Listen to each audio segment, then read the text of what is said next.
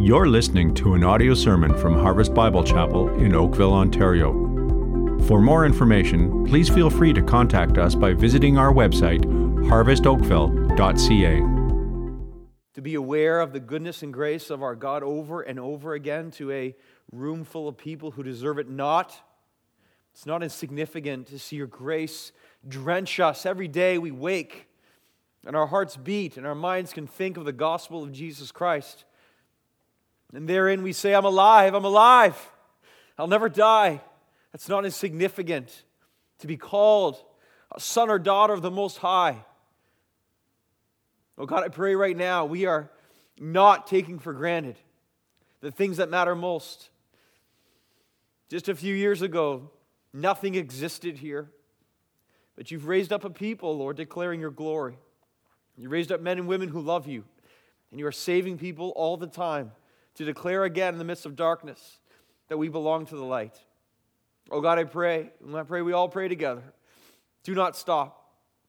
Continue, Lord, now more than ever in the midst of this evil world, that you would build your kingdom and build your church, and you would get so much glory. Help us to see what life is really about. Help us to understand, Lord, what really matters. Help us to live now with a purpose that is only found in you. Please, Lord, unite us in this. Unite us in this together. A resolve, an excitement, a joy, a dedication to the glory and the goodness of our God. Please, Lord, would you do that as you have through song tonight and prayers and the Word of God now and baptisms in a few moments. Yes, Lord, you alone are worthy of our praise. Amen, church? You alone are worthy of our praise, and we praise you right now. We say you are awesome, and you are good, and you are holy, and you are why we exist. And so therefore, your will be done. Father in heaven, hallowed be your name. All through this weekend and all through this year and all through the time that we have, oh God, maximize our opportunity, the talents and the minutes that you've entrusted to us. May they return in multiple factors, resulting in fruit and praise given to you. I pray this in the name of Jesus. Amen. Please open your Bibles to Jonah chapter 4. Jonah 4. We conclude our series today called Jonah, God's relentless pursuit of you. I hope that you have felt God tracking you down during this series. I hope you have felt God pressuring you in a wonderful, beautiful way and calling your name in a more specific way maybe than ever before. And as we conclude Jonah here tonight together, this service, what a ride it has been, huh? What a ride Jonah has been. This story, never boring, packed with action, filled with excitement, and often suspense as we go through Jonah. And as I look upon, and your Bible's like my Bible, we have basically 2.5 pages here in the Word of God. But how much God's Word comes alive, doesn't it? It's amazing how much God says in such a small amount here of things written down. But that's because there's no book like God's book, amen? There's no book like God's book. And as we go through this and He stirs our hearts and He captures our affections and He changes our lives, it's so exciting to think of what is next. And the thing with Jonah is just when you think things are calming down, then another twist enters into the story, which is unexpected and very dramatic. Just when you think things are going to calm down, and then all of a sudden something unexpected happens again through Jonah's life. Kind of reminds me of a couple of weeks ago, I took my younger son Cale to Canada's Wonderland. I promised I would do that for about a year or so, and we finally lived up to my promise. And him and I went, and he loves roller coasters. Okay, when I went to Kansas Wonderland, I thought I loved roller coasters, all right? But by roller coaster ride number 14, okay? By roller coaster ride number 14, there I was on this thing, and I must be aging, man, because in these seats, my head was banging around, and I got a headache, and I was moving around. I felt like I was getting injured before. This never happened 10 years ago. It never, ever happened. And here I was, and by roller coaster ride number 14, I'm like, when is this thing going to end, you know?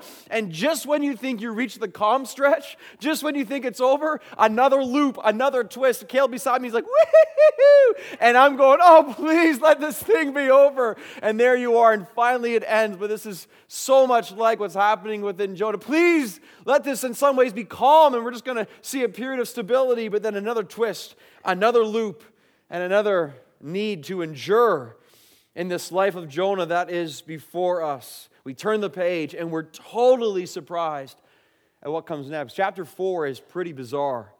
It really is, and yet it's not without its importance. So as we come to chapter 4 together, revival has set in within Nineveh. Revival has. God in chapter 3 is pouring out mercy and pouring out grace and pouring out His love. And we see again the heart of our God for the lost is seen here in such incredible displays of grace. And it's here, remember, Jonah is God's prophet, God's servant. Jonah is supposed to be a man going after God. It's here you would think Jonah would be overjoyed at this miraculous fruit of this entire city turning towards the love and grace of God. I mean, what preacher of the word doesn't long to see the fruit of revival? I mean, honestly, like what preacher isn't longing to see the fruit of revival from their ministry? What prophet of God would not long to see an entire city move towards repentance of God's love? I mean, what servant of the Lord could actually get mad at God or become indignant of God when He's pouring out His grace upon a people? What kind of preacher would do this? What kind of servant, what kind of prophet would do this? The answer in this question is Jonah is the kind of guy who would do this, as we're finding out. Jonah is the one who would act this way. So just when you think things are predictable and calm, it takes another turn towards the unexpected. And what we learn here, loved ones, is that Jonah's heart needs a lot of help. And that's our sermon title, when the heart needs help. Jonah's just not in the place that he needs to be. Listen, this is such an important word for us. He's seen so much of God's grace. He's experienced so much of God's grace. And yet here in chapter 4, his heart shows signs of great and serious sickness. Now, when we're reading Jonah, it's easy for us to condemn Jonah and to criticize Jonah and to say, wow, Jonah, what a doofus, all right? But that would be our first blunder, because the moment we start pointing fingers at Jonah is the failure to see the reality of how we can be just the same within our own lives. Loved ones, this is so true for us as well. We have seen so much. We have known so much of God's grace, even this weekend as we remember, yet we remain in a place of great need when it comes to our hearts on a daily basis. You know what chapter 4 becomes? Chapter 4 really becomes another heart exam. And because it's Jonah's fault in some ways, but Jonah goes under the microscope, and listen, we go under the microscope with him. And what we're going to see in this message here is we're going to see the areas that my heart needs help too. And so I have specifically through this message 4 signs that my heart needs help. 4 indications in my life that my heart is not where it needs to be, that my heart is experiencing forms of sickness, that my heart needs the help and the grace of God. 4 things we're going to see. Number 1 is this. How do I know my heart needs help? Number 1, my thoughts are self-centered. If my thoughts are self-centered, my heart needs help. Look at chapter 4, verse 1. But it displeased Jonah. What displeased Jonah? Revival displeased Jonah. God pouring out love upon Nineveh displeased. Notice, displeased Jonah exceedingly, and he was angry. And he prayed to the Lord. At least he prayed. I'll give him that. But this is what he prayed. O Lord, is this not what I said when I was yet in my country? That is why I made haste to flee to Tarshish, for I knew that you are a gracious and merciful God, slow to anger and abounding in steadfast love and relenting from disaster. Now, there's certain verses in the Bible you have to read twice to make sure you got it right. I think these are some of them right here. So revival comes upon Nineveh, and the result of Jonah is he is not just angry, he is exceedingly displeased and exceedingly angry at what God is doing as God moves to save people. Whenever you see in Scripture the words like exceedingly, that happened in the Christmas story too. The angels rejoice exceedingly, the shepherds are exceedingly joyful. But here we see exceedingly angry that demonstrates how strong this language is. And in the Hebrew, this is very, very strong language. Now let's learn from Jonah here what this is showing us. This is showing us right here that it is possible to do God's will, chapter 3, and yet not have God's heart, chapter 4. Hear that again.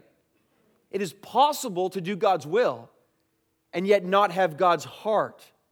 It's possible for us to move forward in the obedience that we know we should pursue, yet at the same time suffer from an attitude of resentment or even stubbornness. It's possible to be here today in church because you believe that is God's will for your life, which is true, to attend as a gathered family of God and in a setting of a local church. It's possible to be here right now, yet not be in harmony with God. It's possible to attend a prayer meeting, but have no heart of prayer. It's possible to do what you know you should do, but in reality, your heart is suffering from a desire that's not really in harmony, again, with where God is. It also shows us how quickly the heart can move from humility to hardness. Because here's what I believe. I believe chapter 2 is real in Jonah. I believe chapter 2 is real, and Jonah is in the fish. I believe he is broken. I believe he is greatly humbled. I believe his prayer is real and sincere. And I also believe that the heart can so quickly wander and therefore harden. And somewhere along the path from Nineveh, or from the fish to Nineveh, Jonah's heart has wandered, it is hardened, it weakens, and listen, it needs help. Now, I have a footnote in my Bible beside the word exceedingly. Do you have a footnote in your Bible beside the word exceedingly? And my footnote says, it was exceedingly evil to Jonah. Okay, consider what this is saying. Jonah saw revival, and in some sense, he considered that exceedingly evil in his heart. One word for that, wow. Wow. Not just saying he's angry with it. In some sense, he's calling it downright evil, what God has done. Jonah has seen the grace and the mercy of God. And because it was upon a people that he personally despised, he lashes out in anger against God. Listen, Jonah cannot stand the wideness of God's mercy. He is so self-centered, he only wants the grace and love of God to be within him. And so he's literally declaring God's grace to be evil in this context because it's going upon a people that he can't stand. That's tremendously self-centered and evil of Jonah to ever call the grace and love and mercy of God evil as it goes forth in a way that he may not like. So what Jonah does, he reverts back to the place he was in the beginning. He knew God to be love, but he wanted to hoard this love within his own life and his own people. He's so mad because he didn't want God's love to be shared. Let me ask you, is there really anything more self-centered than that? I want God's love, not you.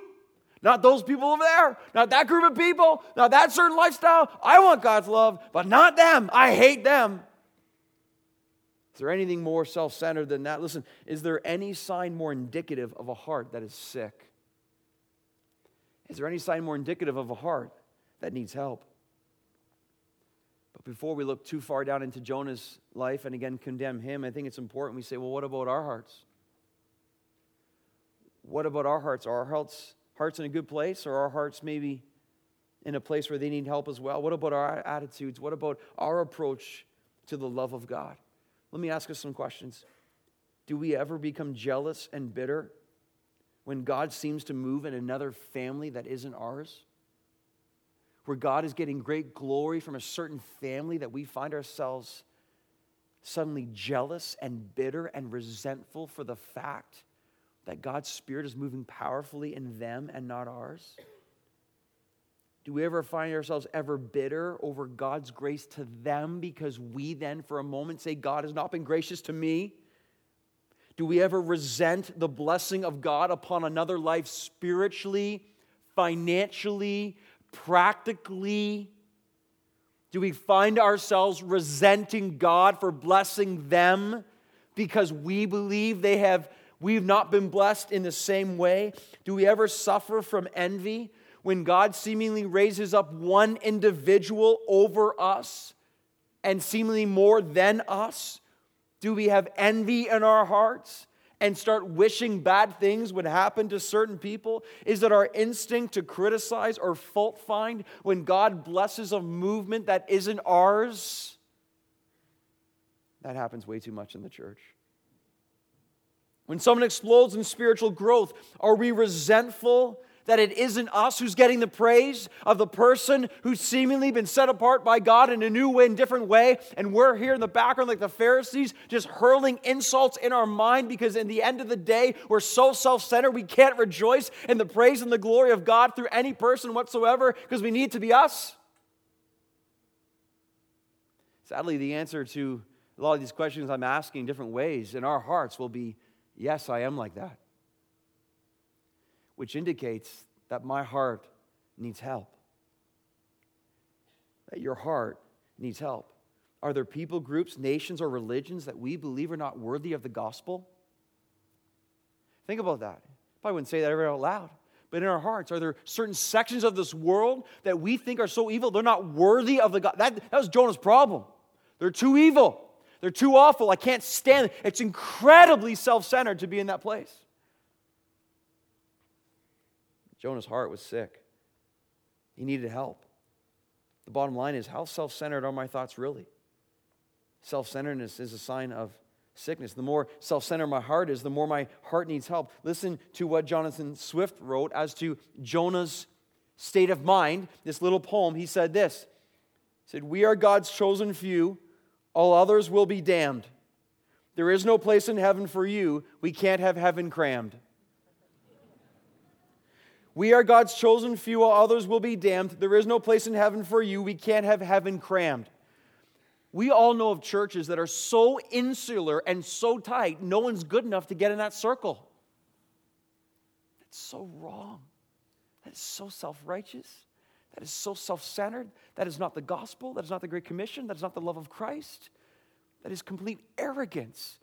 That any church, movement, denomination could sit in a place and say, we got it all going on, we're the church, and you all are wrong. Really? Really? That's not Christ. There's no way. But this is what Jonah was struggling with. This is where he was. Oh God, may we see the potential reality of the sickness in our hearts of being so self-centered. That's the first sign. Here's the second sign my heart needs help is this. My default is self-pity. My default is self-pity. Look at verse 3 now. Jonah says, "Therefore now, O Lord, please take my life from me. It is better for me to die than to live." What? Verse 4, "And the Lord said, do you do well to be angry?" So consider the heart sickness of Jonah here. He's so mad at God's grace. He's so angry at God's grace. He's like, kill me. Kill me, God. I want to die. Because I see you right now. I've heard reasons of wanting to die, okay? But God, you're too loving and too gracious is not one of them. And this is the loving Jonah, or the reason Jonah's putting forward right now for wanting to die is because God is too loving and too gracious and too merciful. But notice this once. Learn here from Jonah's life, which is so proven through biblical texts elsewhere too. Notice the path of despair and destruction when you're on the path of self-pity. Notice how your mind starts to think such crazy thoughts. Now, self-pity might feel good in the short term. It's devastating in the long term. Notice what happens when Jonah looks within himself. He forgets the view of God. He states the view of God, but he's not living the view of God. Notice this. Notice what happens. Self-pity, it isolates him. He's going to isolate himself in a few moments under a tree. Self-pity does that in our lives. Self-pity makes him irrational. I want to die. I want to die. Self-pity makes us think crazy thoughts. Self-pity is inconsistent. What happened to the Jonah chapter 2? What happened to the Jonah chapter 3? And then here in chapter 4, it's complete. It makes us inconsistent, and self-pity flat out makes us inaccurate. We're just not thinking properly. So it isolates us. It's irrational. It's inconsistent. It's inaccurate. When we suffer from self-pity, we're not going in a good direction. Then in verse 4, God says, do you do well to be angry? In other words, Jonah, do you have a right to be angry? Jonah, what's your problem? Jonah, you really want to die? I think God's saying here, my paraphrase, hey, Jonah, get over yourself. I do. And you know what? I think that's a word for all of us in some form today. Right, Robbie? Get over yourself, man. It's not about you. It's about the Lord. Self-pity makes it all about me. And self-pity makes it all about us. Here's the significant opportunity to learn today as to the negative power of self-pity, the negative emotion of self-pity. The root of self-pity is pride. Pride comes from a powerful drive, and self-pity also comes from a powerful drive to protect ourselves and our egos. Self-pity, loved ones, is fundamentally a disagreement of how God has treated us. I want to say that again. It's a very important statement.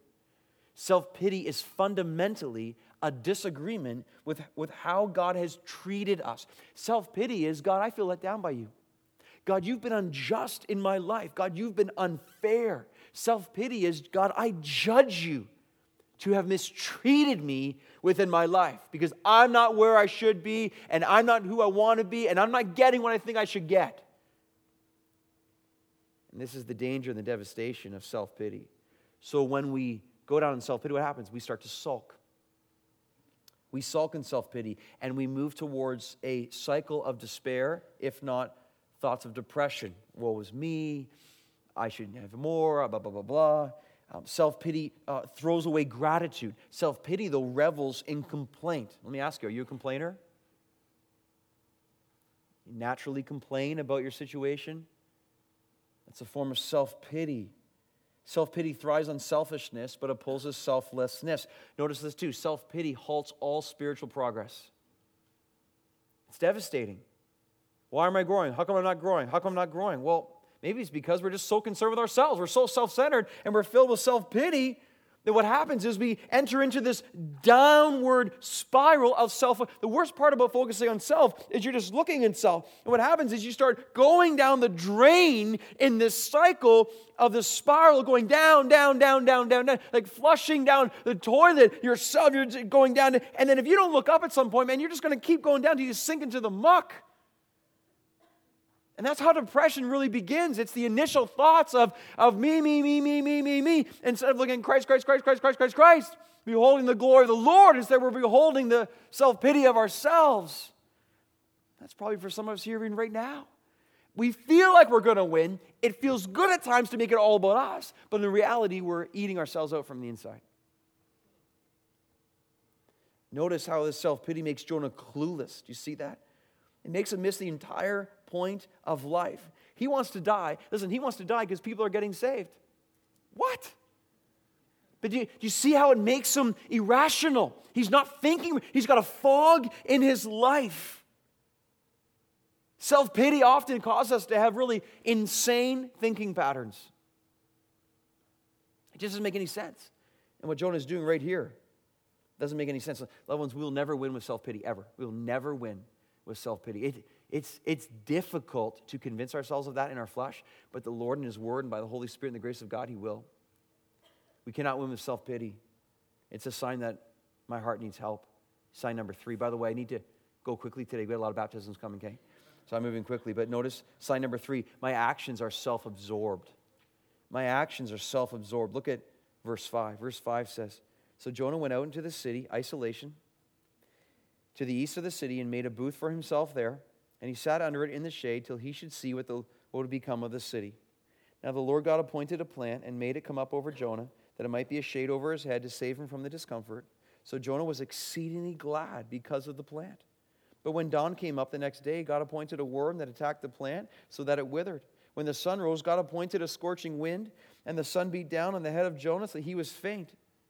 Notice God appointed a plant, a worm, and a scorching east wind. Tell me, who's in charge? Yeah, God's in charge. And the sun beat down his head so that Jonah saw he was faint, and he asked that he might die and said, it's better for me to die than to live. Fascinating. What a story this is. And what an interesting, fascinating story of a heart needs help. By the way, we've said this before, but in some sense, as discouraging as it is to see, aren't you glad the Bible includes failures? Aren't you glad? Like, I'm so encouraged by that. Every guy, every person, every woman we see here is perfect. We have a bunch of people that we're looking at like, oh, man, he didn't do so hot right here. You know what I'm saying? And it encourages us because God's helping us see we all need Him.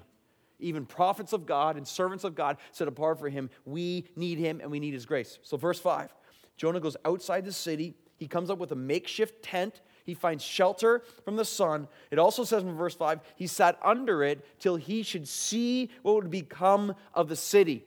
It appears here that Jonah is still hoping that judgment will fall upon Nineveh, that destruction will come upon them, because he sits outside the city and he's looking in, hoping again God in his wrath will come down and obliterate these people. But instead the Lord causes a plant to grow and give shade, grace. Notice in verse 6, this is the first time we see Jonah happy. He's exceedingly displeased and angry when he sees God move in grace. But now it says he's exceedingly glad. But notice as quickly as the happiness comes, it goes. In verse 7, the Lord appoints a worm. It attacks the plant. The plant withers, the sun beats down, and once again Jonah says, I want to die. Now, much to learn here from Jonah's life and attitude. Notice this. Notice in his downward spiral of self-focus, all his happiness is rooted in himself. His happiness is rooted in his circumstances. His happiness, he was angry at God's grace. He's happy with a plant providing shade for him. You know what's interesting? We can be unmoved with tragic death and destruction across this nation and this world. We can be unmoved by that. But we can lose it and be furious when our car gets scratched.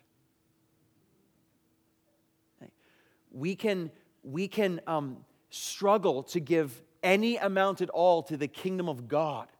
Hey, do you want to give $20 to the cause of Christ? Let me pray about it. I got to pray about this. Let me seek out. Wait, I'm not sure. I don't know. I don't think I'm going to. But then we drop hundreds on an outfit like that.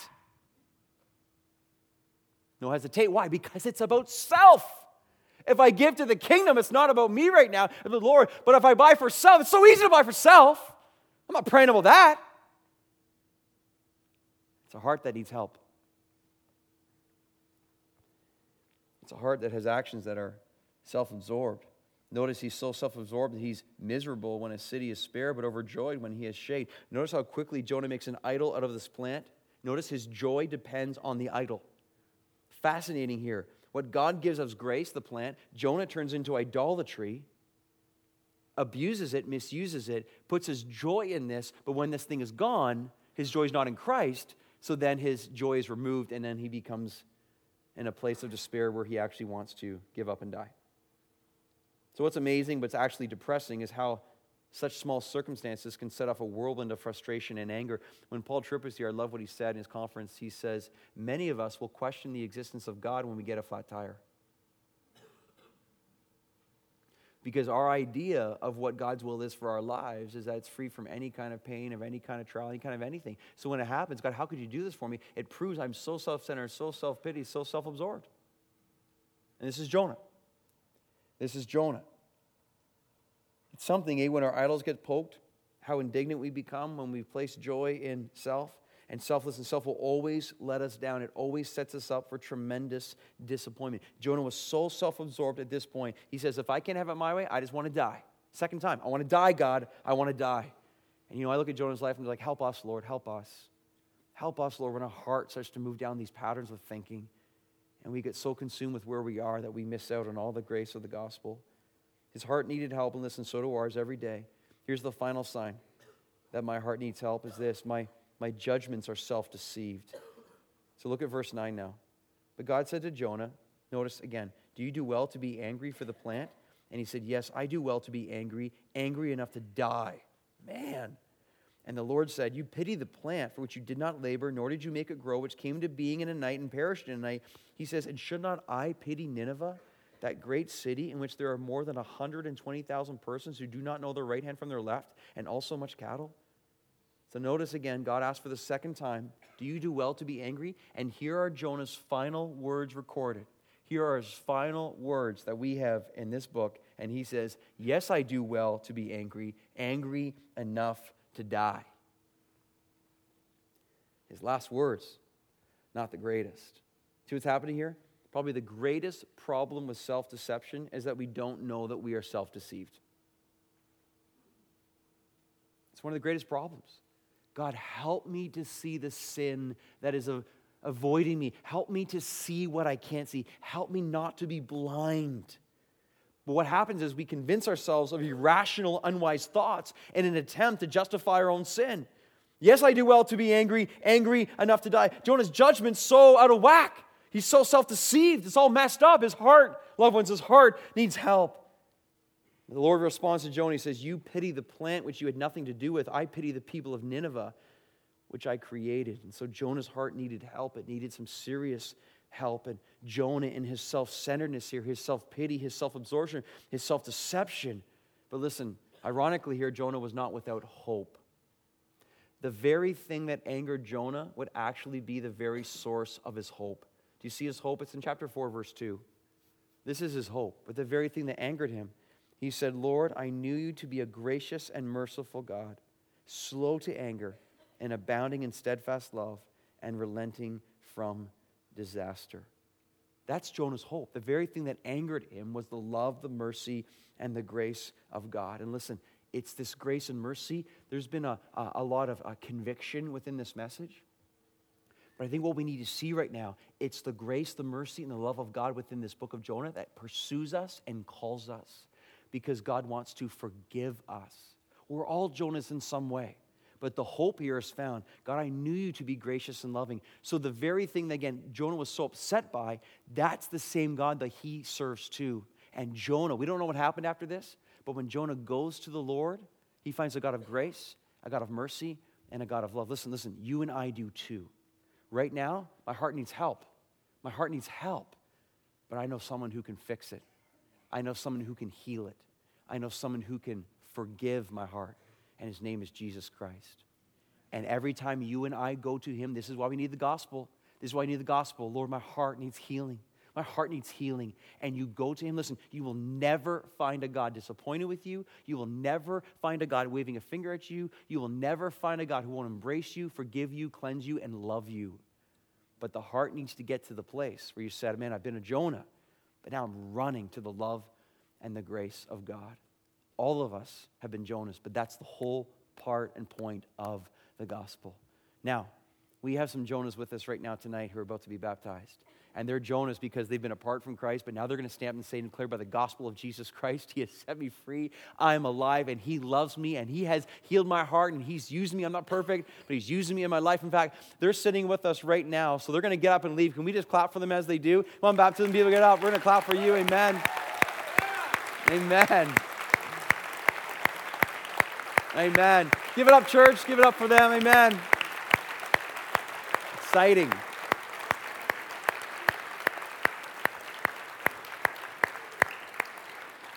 And as we're getting ready, let's just pray, loved ones. Let's just pray. Lord, I pray right now with the reality of what's happening, that we're all Jonahs in some way. God, I pray right now the joy of the gospel of Jesus Christ. Loved ones, where you are, if you have conviction, take that to the Lord. Take it to him right now. He sees you. He loves you. He forgives you. And we say, God, I don't want to have a sick heart. I don't want to be in this place, Lord, my heart is messed up. I want to be in a place where I see you and I know your grace and forgiveness, Lord. I love you because you love me, oh God. So we're forgiven, standing here, ready and excited for all that you will do. In this time now, we pray in Jesus' name. Amen.